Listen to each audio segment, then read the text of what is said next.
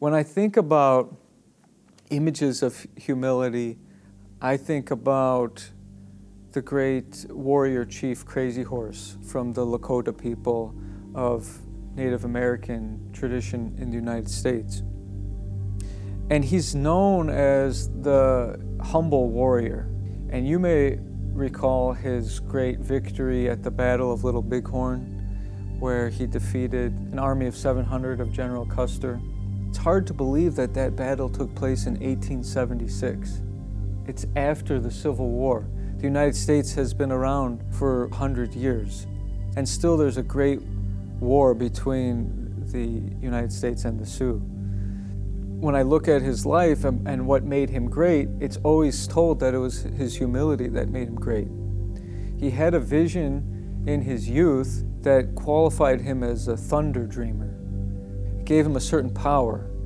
And when he told that vision to his father knew that that meant that he was a great warrior and that he had a great destiny.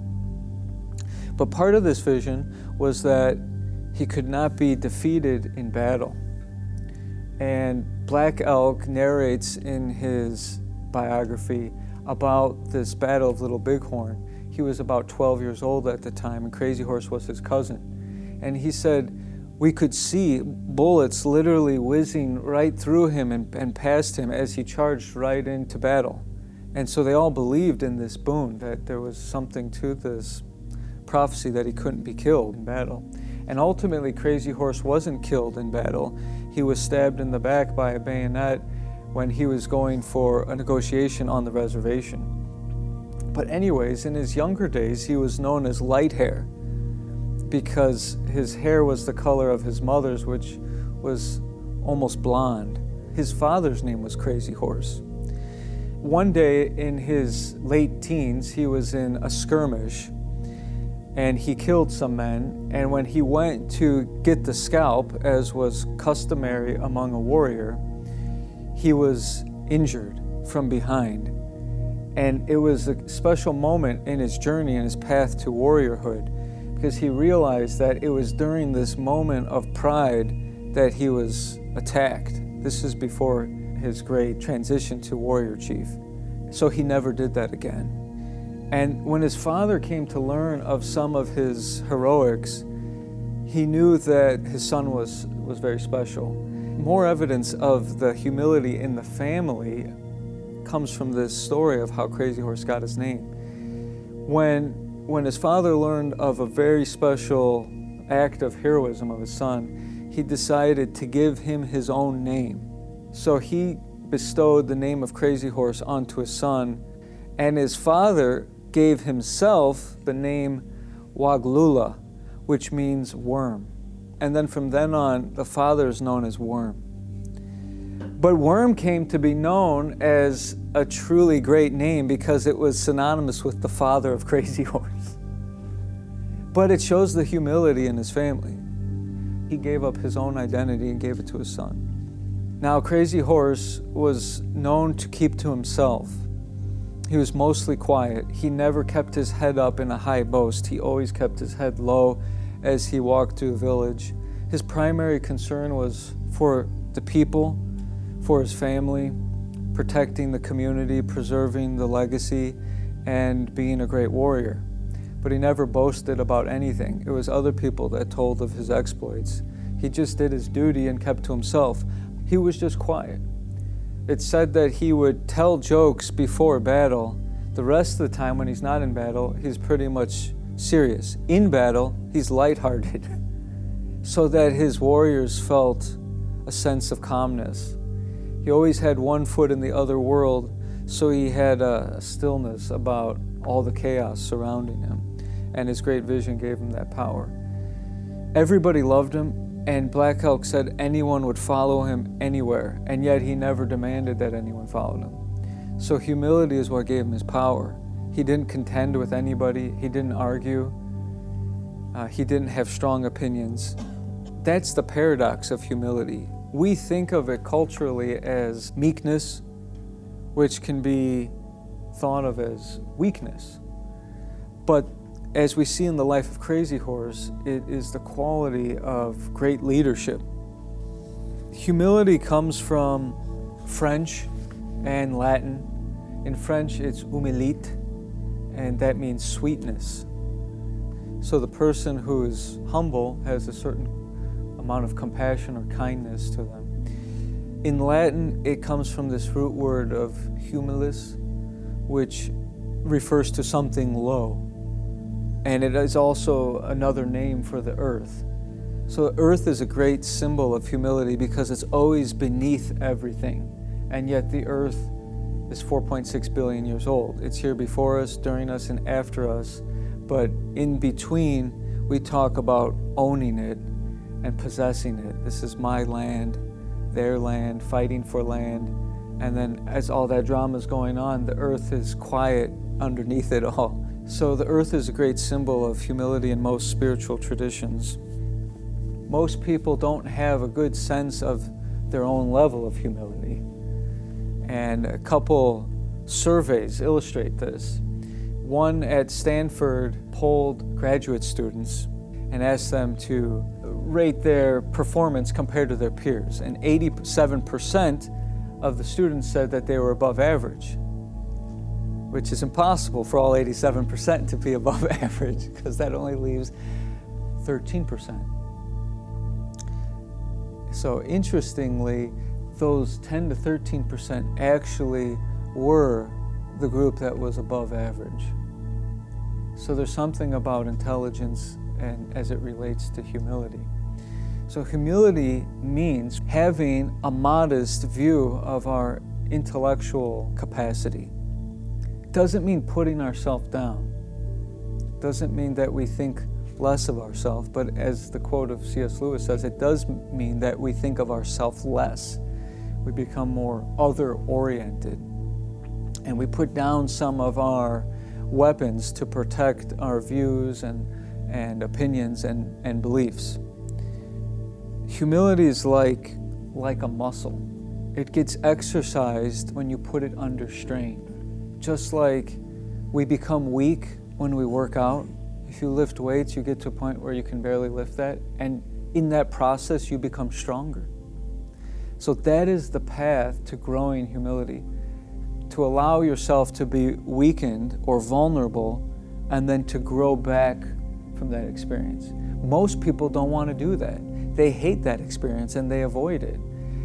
But a hero welcomes it because they know that's the very thing that's going to grow their character. And to study this from a scientific point of view, you kind of have to observe it under those conditions. So the way we would study courage in psychology would be to see how someone acts in danger. Without there being an element of danger, it's difficult to know how courageous somebody is. So the same applies to humility if we're going to study it. Because it's hard to find these conditions and create these conditions, many researchers have just kind of stayed clear of this because it's complicated. And this idea of studying virtue in science is new anyway. We have a long history of studying things like narcissism, pride, arrogance, and been able to diagnose mental illness associated with those traits. Similarly, we have a long history of studying the pathology of disease. It's still a new movement to really see what's going on in the brain and in the biology of people who are thriving, people who are successful with different virtues. But there's a couple studies that reveal some really good insight and something more about the paradox of humility. A Duke study tried to find out if there's differences between different demographics. Do you think conservatives or liberals are more intellectually humble? What about religious versus non-religious people? There's no difference between many different demographics. All across the board, people are intellectually arrogant. So why do we have this stereotype? I think because the intellectually arrogant on the conservative side are the loudest. So naturally, we hear them, we see them more than the intellectually humble. So then results in the stereotype that that's how they are. You know, when you see that in the news, when you hear that, or when you're bombarded by a few loudmouths. So it reinforces the stereotype. At least that's my theory. But there isn't a difference between these groups.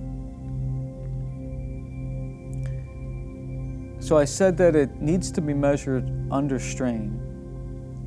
The strain for humility is egotism, defensiveness, and conflict.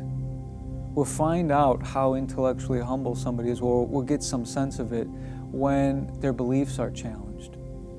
So one experiment that they did at Duke was they arranged for subjects to read an essay. They had to read an essay about arguments for or against religion. And then they were asked to rate the author of that essay based on a few categories. Give an assessment of the morality of the author, the honesty of the author, the competence of the author, and the warmth of the author. And what they found was when a person had a higher level of intellectual arrogance and they read an essay that was opposing their views, they rated the author low in morality, honesty, competence, and warmth. And the opposite was true when the subjects ranked lower in intellectual arrogance, higher in intellectual humility. People who scored high in intellectual humility could better assess the morality, honesty, competence, and warmth of the author. And they determined that there's 4 key benefits to this, to the practice of intellectual humility. 1, they find that people are less judgmental. When you're less judgmental, you don't see people's views as synonymous with their character. So what people do, say, think, doesn't determine the quality of their character in the eyes of the intellectually humble. So there's a certain flexibility when we're less judgmental. And non-judgment and mindfulness means neutral, means open-minded and curious. So when we're judgmental, those qualities of mindfulness kind of go out the window, and a certain type of rigidness exists then. Secondly, we get a better evaluation of info. When we judge and when we're coming from a place of arrogance, it's hard to objectively look at the information in front of you. We tend to be closed off, and we miss certain things that could be useful. Thirdly, better decision making. You've probably encountered arrogant people in the workplace in your lifetime. And when you're in those situations, it's hard to share your ideas with them. And that can be really frustrating and defeating. But you know that it's frustrating because there isn't the opportunity for the team to grow. And the real tragedy is that the leader, being closed off to those ideas because they believe they have all the answers, doesn't get the best decision that they could. Being intellectually humble keeps you open-minded and allows you to take in more perspectives.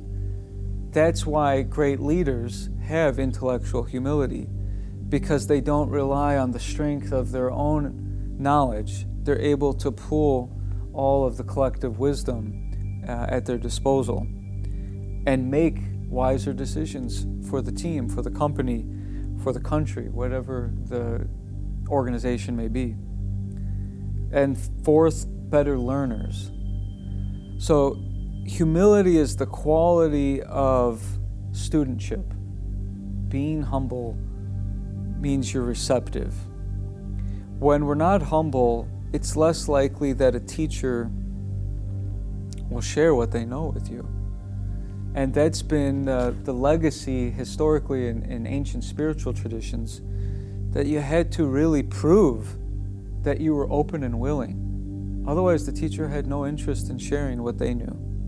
And sometimes the teacher made it really difficult for the student. They had to wait a long period of time. And when I think about professors' office hours are like 2 days a week that the professor opens his or her doors to the students. They don't come to you. They allow you to come to them. They offer this time. And if you want to come, they'll share something. If you want to come, that's totally fine. But they're not going to come making sure you know the material or that you've learned. So it requires humility on the student's part. I remember as a musician, after college, continuing to study the guitar. I took some jazz lessons. I started to work with different jazz guitarists, and then I wanted to learn more about classical guitar. And by that time, I had already recorded some albums, started touring and things like that. But when I came to my classical guitar teacher, he asked me, where should we start from? And I said, from the beginning. Because I wanted to know classical guitar right from the beginning. I didn't want to get confused by what I had already learned about the guitar and jazz, which is very different, and disrespect the tradition of classical music. So we started with how to hold the guitar and tune the guitar. And he believed that that's where I was at. But that was why I wanted to do it. That wasn't necessarily where I was at in terms of my understanding of music in general, but that was where I felt was appropriate to begin these lessons. And we went on from there for multiple years. And then one day, he pulls me aside and he's like, I got a bone to pick with you. I'm like, what? He's like, I listened to a couple of your albums, or I listened to a song of yours on the radio the other day, and you never told me that you make music and that you already have. He's like, so what do you think I am? Some kind of fool? You're trying to make a joke out of this? And I was like, no. I was like, I thought that I should start from the beginning because I knew nothing about classical music. I may know something about music or rock and roll, but I don't know anything about the classical tradition. So that's my way of saying that what I think I know is not important now. And he ended up asking me to teach him how to play other kinds of music and improvise. So it was a special exchange, and I remember that it was important for me to practice that. Humility is known as the first step of wisdom in spiritual tradition, specifically in Hinduism. In the Bhagavad Gita, it says that humility is the first of 20 qualities of wisdom that Krishna teaches his student Arjuna. Humility is described in a fascinating way in the Bhagavad Gita, the Bible of the Hindus.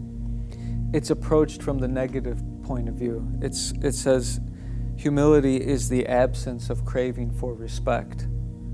And I really like that. So it's not something that you got to go acquire. There's something you got to get rid of to be humble, not something you got to achieve. The idea of achieving humility is counterintuitive to humility anyway.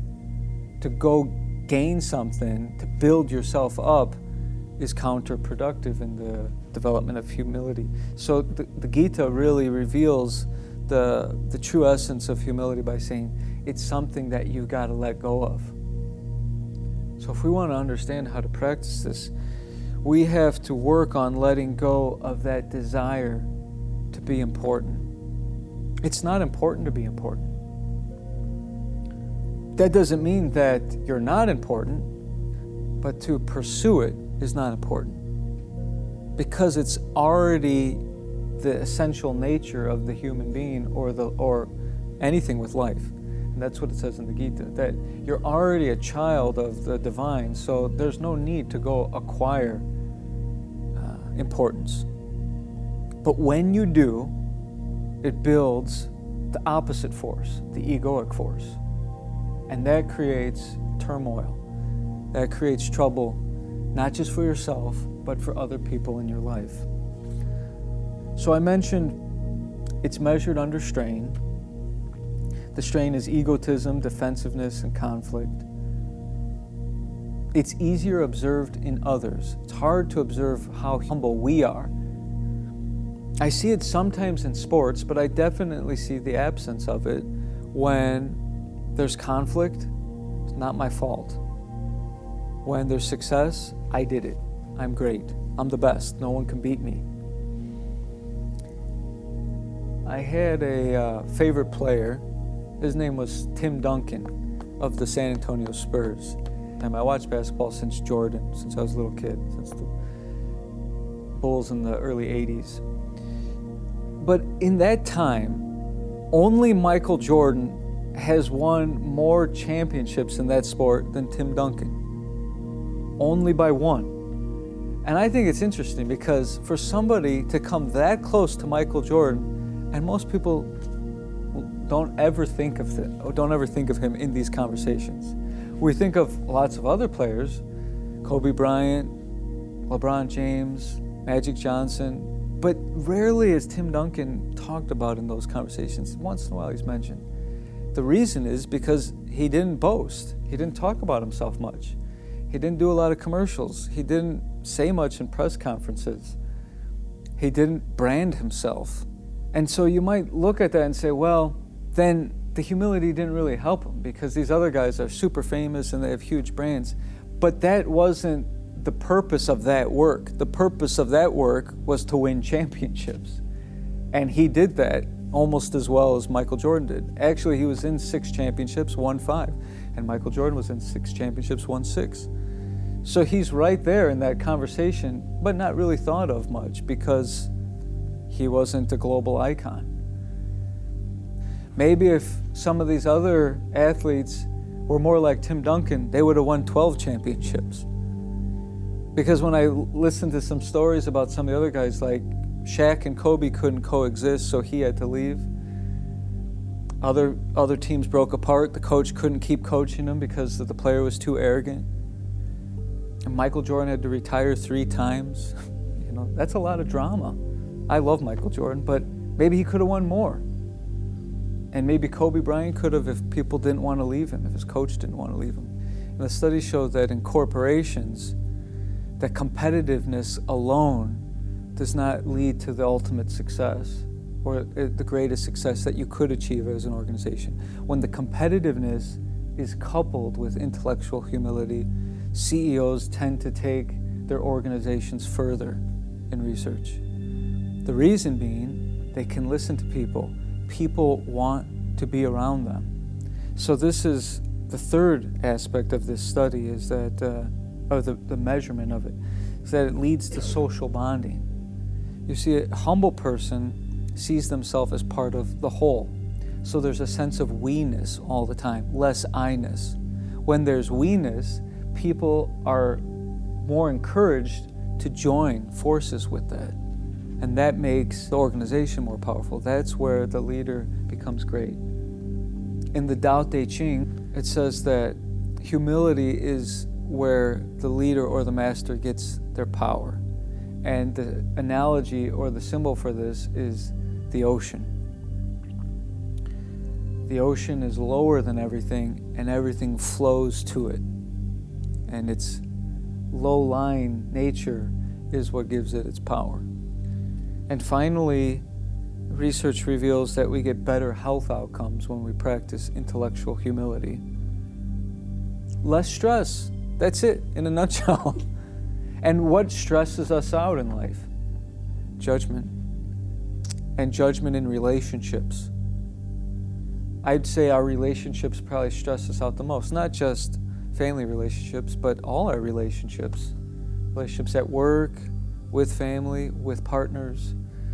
And imagine, how stressful it is when there is arrogance or narcissism. It's so hard to bond in those dynamics.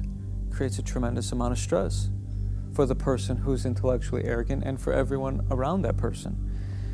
So again, to summarize, intellectual humility has 2 aspects. It has an intrapersonal, which means within myself, I have a modest view, a realistic view of my attitudes, my talents, my intelligence. 95% of people think they're better than average drivers. Most people don't have this. 55% of people think they're smarter than the average person. Self-defeating statistic. And then it has an interpersonal aspect, which means we're more other-oriented as opposed to self-interested. From the ancient book, the Tao Te Ching of China, this is a good description of how the nation should operate. When a country obtains great power, it becomes like the sea, which I mentioned earlier. All streams run downward into it. The more powerful it grows, the greater the need for humility. Humility means trusting the Tao, or the Great Way, thus never needing to be defensive. A great nation is like a great man or woman. When he makes a mistake, he realizes it. Having realized it, he admits it. Having admitted it, he corrects it. He considers those who point out his faults as his most benevolent teachers. He thinks of his enemy as the shadow that he himself casts. If a nation is centered in the Great Way, if it nourishes its own people and doesn't meddle in the affairs of others, it will be a light to all nations of the world. So how do we practice this as individuals? Here's another tip. It says that when you're in harmony with the Great Way, when you practice humility, the sky is clear and spacious, the earth is solid and full, all creatures flourish together, content with the way they are, endlessly repeating themselves and endlessly renewed. When man interferes with this, the sky becomes filthy, the earth becomes depleted, the equilibrium crumbles, and creatures become extinct. So the master views the parts of the whole with compassion because he understands the whole. His constant practice is humility. He doesn't glitter like a jewel, but lets himself be shaped by the Tao, as rugged and common as stone. The ancient masters didn't try to educate the people. That's what I was talking about. The master doesn't come forward, the master stays back, but kindly taught people ultimately to not know. When they think they know the answers, intellectual arrogance, people are difficult to guide. When they know that they don't know, people can find their own way. If you want to learn how to govern, avoid being clever or rich. The simplest pattern is the clearest. Content with an ordinary life, you can show all people the way back to their own true nature. My dad used to tell me all the time growing up, the wise man knows how little he knows. Ego is this, spiritually speaking and psycho-spiritually speaking, we talk about ego as the dark force that opposes humility. So what is ego? My teacher taught me that ego is three things. That it is possession, mine. This is my thing. We do this with many things. My car, my book, my wife, my kids. They're my kids. The mystical Lebanese author Khalil Gibran said, "Your children are not yours. They come through you, not from you. They come through you. And they're the guest in your life. So it's your responsibility to treat the guest well, to take care of the guest, to show the guest a place, protect the guest. House, car, things, we say my. Be conscious, be mindful of the word my. Try to replace it, if you can, in your language. If you want to cultivate this, try to replace it with us, we, and ours. Our home, our program, our house, our family, our country, our earth, our community. And try to see that and feel that sense, because it will build social bonding and connection and lead to those health benefits and those social benefits. So that's part of the paradox of humility. Ego of possession. Second, ego of doership. The word ego in Sanskrit, the ancient language of the Vedas in Hinduism, is ahamkara. Aham means I am, and kara means doing or doership. So the literal meaning of ego in its ancient word is I'm doing this. We're not human doings, we're human beings. So when we think I did that, giving the ego food, you're nurturing and cultivating egotism, doership. So why is this a problem and how does this crop up? When we achieve something, we think I did that, and we tend to separate ourselves from others. We fail to see all the forces that have to come together for that event. The intellectually humble person will try to see all the forces and gifts that made it possible for that moment. As a musician, you play an instrument, but you didn't make the instrument. You didn't teach yourself the instrument. You had to rely on instructors, or at the very least, the music of people that came before you. If you didn't have that, how could you learn? You didn't make the instrument, you didn't teach yourself, you didn't create the words, you collected the words, and so on. You didn't invent melodies, you organized melodies that already existed. So you build something based on all these things that already exist. And even if you knew how to make the instrument, you can't make the instrument without the earth, without the trees. So the trees have to give their life to become the wood to make the sound. All these things come together and form all these chains, and we're just one link in that chain, but we say, I did it. So when we say I did it and we ignore or neglect the great chain, then our ego grows. Ego of doership. Again, we can use the language of we, at least when we're talking about what we've done, what we're a part of. We did it. Third one, identity. Aham, I am. Once you add anything after that, you're in trouble. What do we add after I am? If I asked, who are you? If someone says, who is this? How might we answer that? Our name. So there's one. I'm Todd. What does Todd do? Our occupation. I am a musician. I'm an artist. I'm a counselor. Nationality. I'm American. I'm Mexican. I'm hungry. That's not how you say it in other languages. How do you say I'm hungry in Spanish? Tengo hambre. Tengo comes from tener, which means to have. I have hunger. I'm not hunger. I have it. It's an experience. It's superimposed onto my existence. It's a really wise way to talk about that experience. So what else do we say? I'm Todd. I'm an artist. I'm American. I'm hungry. So with that, our feelings. I'm sad. I'm hungry. I'm depressed. I'm bipolar. I'm anxious. I'm Catholic. I'm a relative. I'm a brother. I'm a father.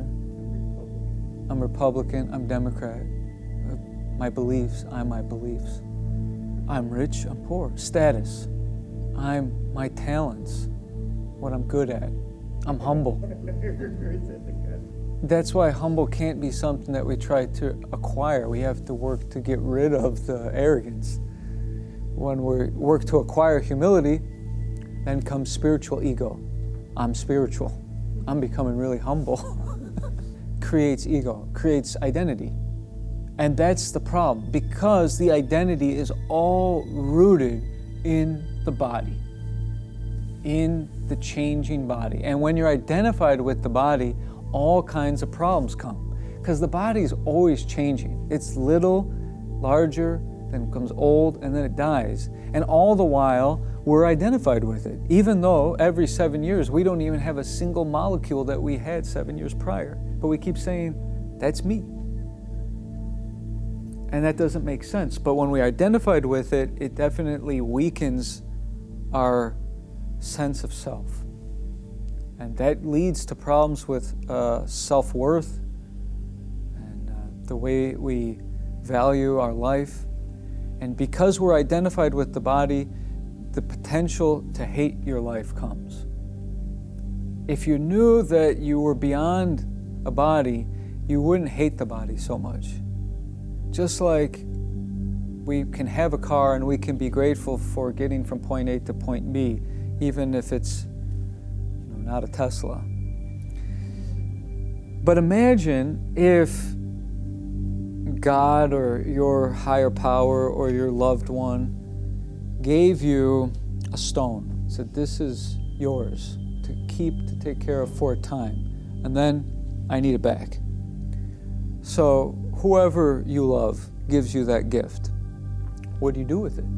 Keep it safe, protect it, put it away somewhere, or maybe wear it on us all the time. What if you come to find out other people got a stone too? And theirs is bigger or shinier or smoother. It's different. And then maybe we start to judge our stone. But if you really knew, no, this is your stone, and God or whoever you love gave it to you, then you really wouldn't care about that. And that's really the case. We've been given something, a life, a body, and we're the steward of it. Our consciousness is the steward of the body, not identified with the body, but in between we get confused because that's all we hear. That's how we're conditioned. You did this, you did good, you did bad. So the cultural conditioning ends up creating identification with the body. And humility is ultimately about getting released from that, liberating yourself from that. That's why the whole spiritual journey is a journey of freeing oneself from ego, the false sense of identity with the body, and achieving or experiencing through the removal of ignorance, achieving self-actualization. So remember those three: ego of possession, ego of doership, and ego of identity. That's why in the Bible, I think it says in the Old Testament that God's name is I am that much. I am that I am. Because when we add anything else onto I am, it's ego. And soul consciousness is taught in spiritual cultures all around the world as just the pure I, not anything that's added on to I am. I am that. In the Vedas, it says I am that. That is the realization of truth.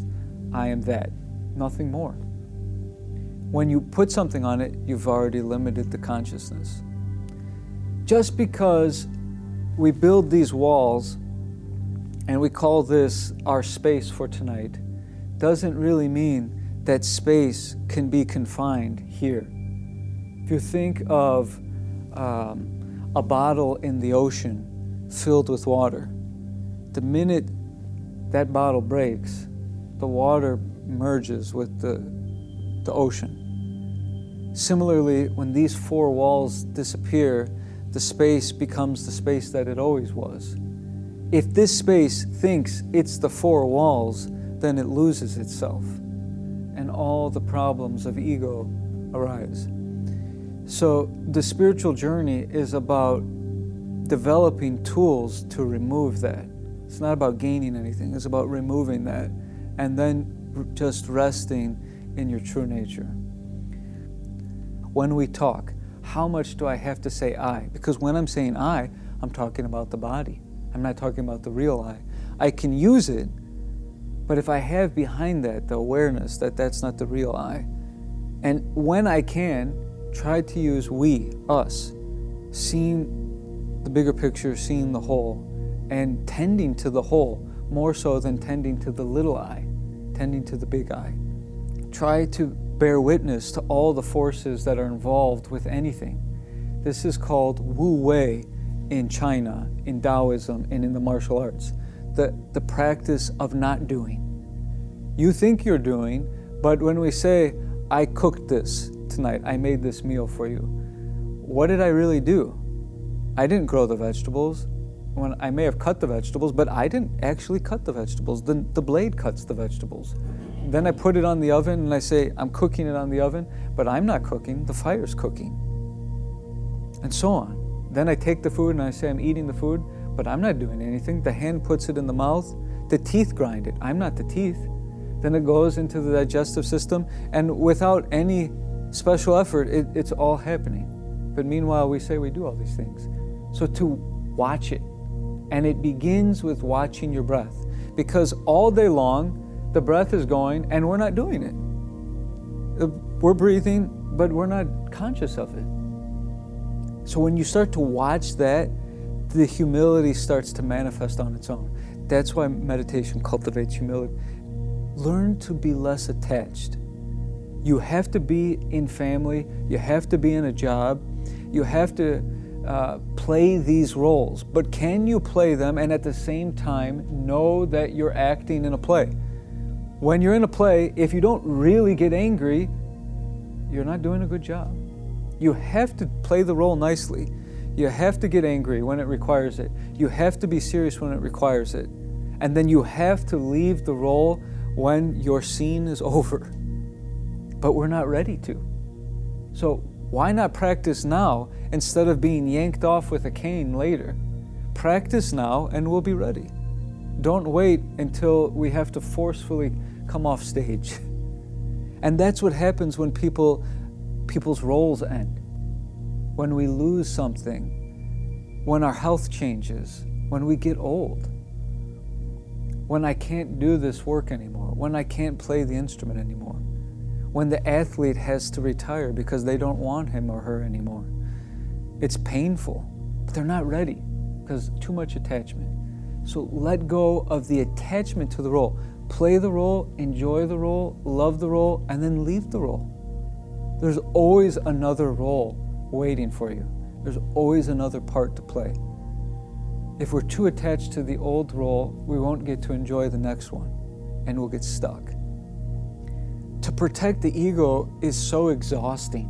When we can let go of the attachment to defending that, then we free up so much resources. Then you can really experience these benefits. That's where a person can truly become great, because they're not exhausting all their resources to defend this illusion, to defend this and protect this phantom.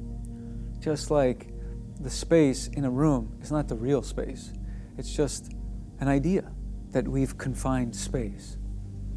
We build walls, but it's space that we use. And it's not limited space, it's part of the great space. Same with energy or consciousness. We talk about my consciousness and your consciousness, but just as there's not a whole separate electricity for every light bulb in here, there's different bodies, but there's something that's shared behind it, and that we want to try to tune ourselves to, and less to the changing phenomena. Then humility can be a great tool for transforming not only our life, but the whole world. It can be an instrument to heal the social divides and the political tensions, because if we think about how intellectual arrogance stops creativity and stops harmony, is a force that disrupts harmony on the planet, because people won't open themselves up to the other side. The inflexibility makes things break. If we can create a sense of sweetness, like in the French description, a softness, and we become flexible, adaptable, malleable, and we can find a way. And it doesn't take everybody, but it needs to happen for some. And if some people can do it, then they become like the ocean. Streams start to flow towards that power, and that can have a really powerful domino effect.